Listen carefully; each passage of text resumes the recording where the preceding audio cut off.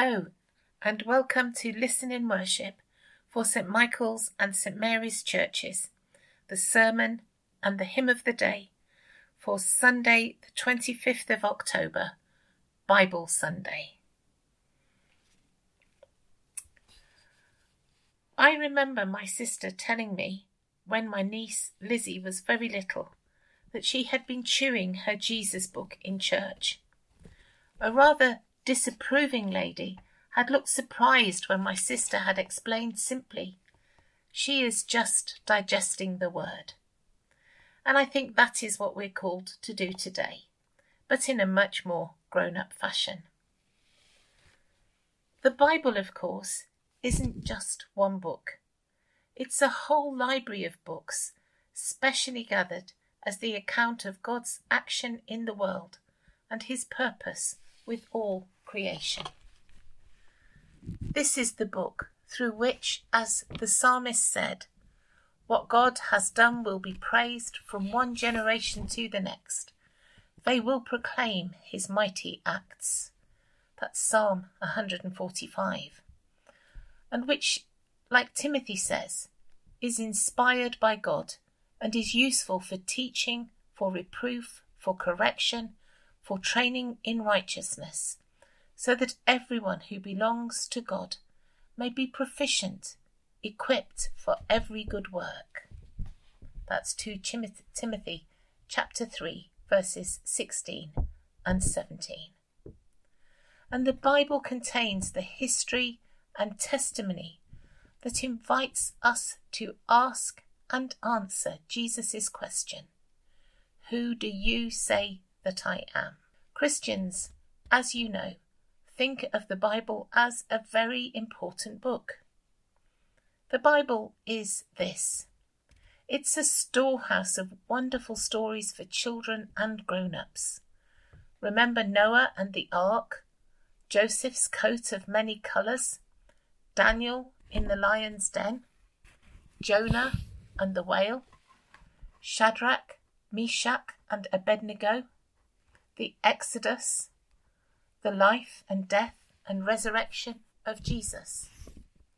And they are wonderful and entertaining stories that have made it to musicals and the big screen. In these stories, we recognise the achievements and failures of ordinary people like us. Reading them, we may even learn something about ourselves. The Bible is a treasury of insight as to who we are. And you might like to take a moment later to put your own name in each of these texts. We are the fearfully and wonderfully made creatures of a God who loves us and gives us a purpose and a destiny. God formed each of us in the womb. Psalm 139. God made each of us in his own image. Genesis chapter 1. God has called each of us by name. Isaiah 43. God has counted every hair on our heads. Matthew chapter 10. God loves us with an everlasting love. Jeremiah 31. While we were still sinners, Christ died for us. That's Romans 5, verse 8. And when we are broken-hearted, the Lord is close by. Psalm 38. Nothing can separate us from the love of God in Christ Jesus. That's Romans 8. One day, God will wipe away every tear from our eyes. Revelation chapter 21. And surely we will dwell in God's house forever and ever. Psalm 23. So you might like to take a moment later and put your name into each text as you read them. The Bible is a source book too for everyday living, for living life to the full. In it we find standards for our conduct, guidelines for knowing right from wrong, principles to help us in a confused society where there are so many conflicting opinions. At the end of the day, the guideline is love. Matthew chapter 22 tells us, "You shall love the Lord your God with all your heart and with all your soul and with all your mind. This is the great and the first commandment. And the second is like it. You shall love your neighbour as yourself. On these two commandments depend all the law and the prophets." The Bible is a refuge too in times of trouble. People in pain, in suffering, in prison, in mourning, tell how they turned to the Bible and found strength there in their desperate hours. I just love that the printers of the Gideon Bibles, for example, have gone to the trouble to make a list, an index of texts that might help and comfort in all sorts of difficult situations.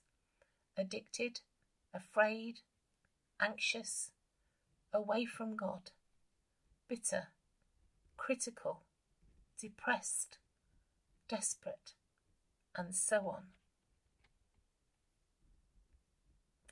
People in our society today tend to know the story of Christmas really well. The bit where Jesus is born and we all get presents. And we know the story of Easter fairly well. Jesus dies and we have school holidays and lots of chocolate. And Ascension and Pentecost we probably know less about. And the rest, well, the Bible tells us about God's dealings with people, about the kinds of people God managed to deal with and to work through. And more than that, it tells us about God himself and his love for us. The God to whom in our Eucharistic thanksgiving prayer we pray, "Though we chose the path of rebellion, you would not abandon your own. Again and again you drew us into your covenant of grace. You gave your people the law and taught us by your prophets to look for your reign of justice, mercy, and peace." The God who so loved the world that he gave his one and only Son, that whoever believes in him shall not perish, but have eternal life. Those wonderful words from John 3:16. The God who so loved the world that he gave his one and only Son, that whoever believes in him shall not perish, but have eternal life. Offering life, so full of good things. Do you have a Bible? Do you read it regularly, with some published notes to help you understand? Do you pray through its pages? Is it pristine on a shelf, or thoroughly well-leafed, searched through and battered with a lived-in look? Is it the first thing thrown in your case when you go away? Would you choose to take it onto your desert island? Is it the script that you live by and that you live in? Do you gossip what you find there? And is it the gift beyond price that you would like to give to others in every place and in every language? Today, let us be those who take the Bible again in reverent hands and in awesome expectation, saying, "Speak, Lord, for your servant is listening. You have the words of eternal life." Let's take the Bible again in reverent hands and in awesome expectation, saying, "Speak, Lord, your servant is listening. You have the words of eternal life. Amen.